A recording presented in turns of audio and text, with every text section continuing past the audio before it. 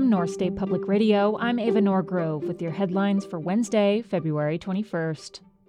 A mudslide in the Feather River Canyon has blocked a portion of Highway 70. According to the Caltrans website, the road is closed between Jarboe Gap in Butte County and the Greenville Y in Plumas County.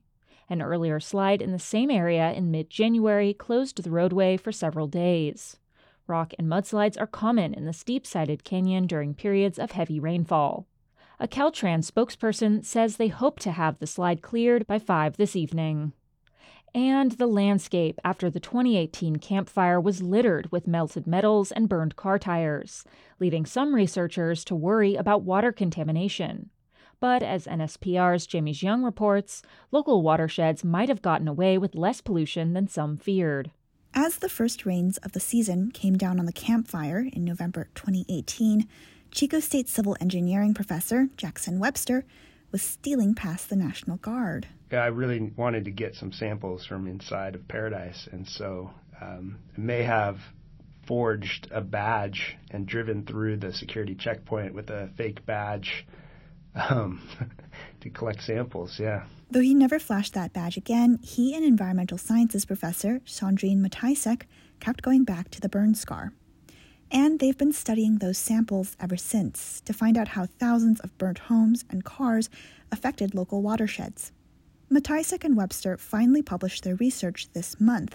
Webster says while they did find lots of metals in the water, the metals posed less harm to humans and wildlife than anticipated. A lot of the concentrations of metals in the watersheds around Paradise were comparable to stormwater you would see coming off of a dense urban environment, like downtown Sacramento or downtown San Francisco. Mataisek says she hopes the study will help people actively protect water quality after future wildfires.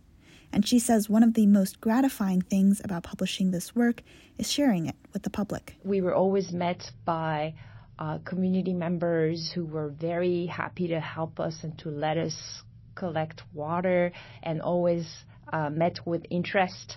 Lots of people asking, please share your results with us when you have them. Mataisek and Webster say they're happy it's good news they're bringing back to the community.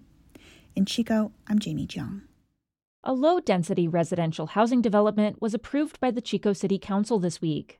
After more than 20 public speakers and a lengthy discussion between council members, the motion to move forward with the Orchard Creek Estates project passed 6-1.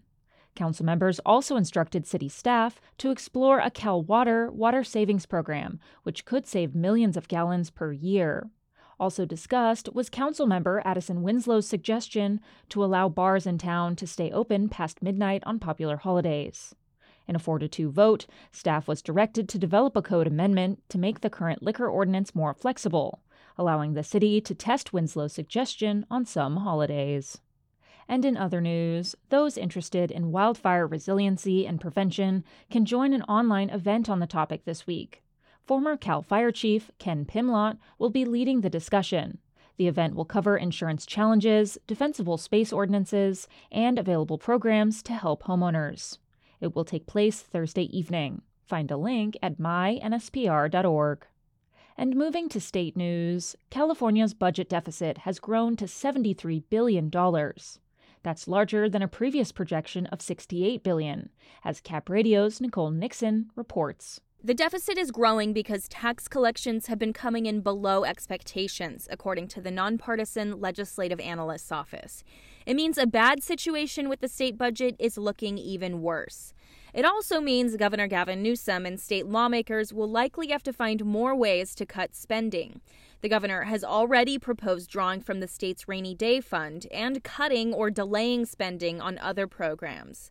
Newsom has also pledged not to raise taxes, but when asked by reporters Tuesday, Assembly Speaker Robert Rivas would not make the same commitment. Rivas says it's early in the budget process and that Democratic lawmakers in his caucus want to see long-term solutions for the state budget. At the state capitol, Nicole Nixon, Cap Radio News. California will soon have the strongest workplace safety rules in the country related to lead exposure, because a majority vote last week by members of the California Occupational Safety and Health Standards Board. The California Report's Saul Gonzalez has more. Researchers say rules need to be tightened because of the known health risks caused by lead, everything from kidney dysfunction to sterility to hypertension. The rules mean employers will have to reduce airborne exposure to lead through better ventilation and filtration. Business groups say the new rules are draconian and will be expensive to implement. That's the California Report's Saul Gonzalez. And finally, advocates for letting California's public universities hire undocumented students who don't have federal work authorization got a boost last week at the state capitol. The California Report's Danielle Venton has more. Assemblymember David Alvarez from Southern California announced he's introducing legislation to let all students work, regardless of immigration status, in the UC, CSU, and state community college systems. So that our future teachers, our future scientists, our researchers, professionals can actually put their skills to work. The skills that we have invested in as Californians because we believe in the future. We've invested in these young people. Last month, the University of California Regents had considered a proposal to let undocumented students work, but abandoned the plan over concerns about legal liability. For the California Report, I'm Danielle Venton.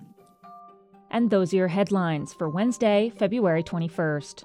Our theme song is Burrow and courtesy of Blue Dot Sessions. For more local and state news, head to our website, mynspr.org. For NSPR News, I'm Eva Norgrove.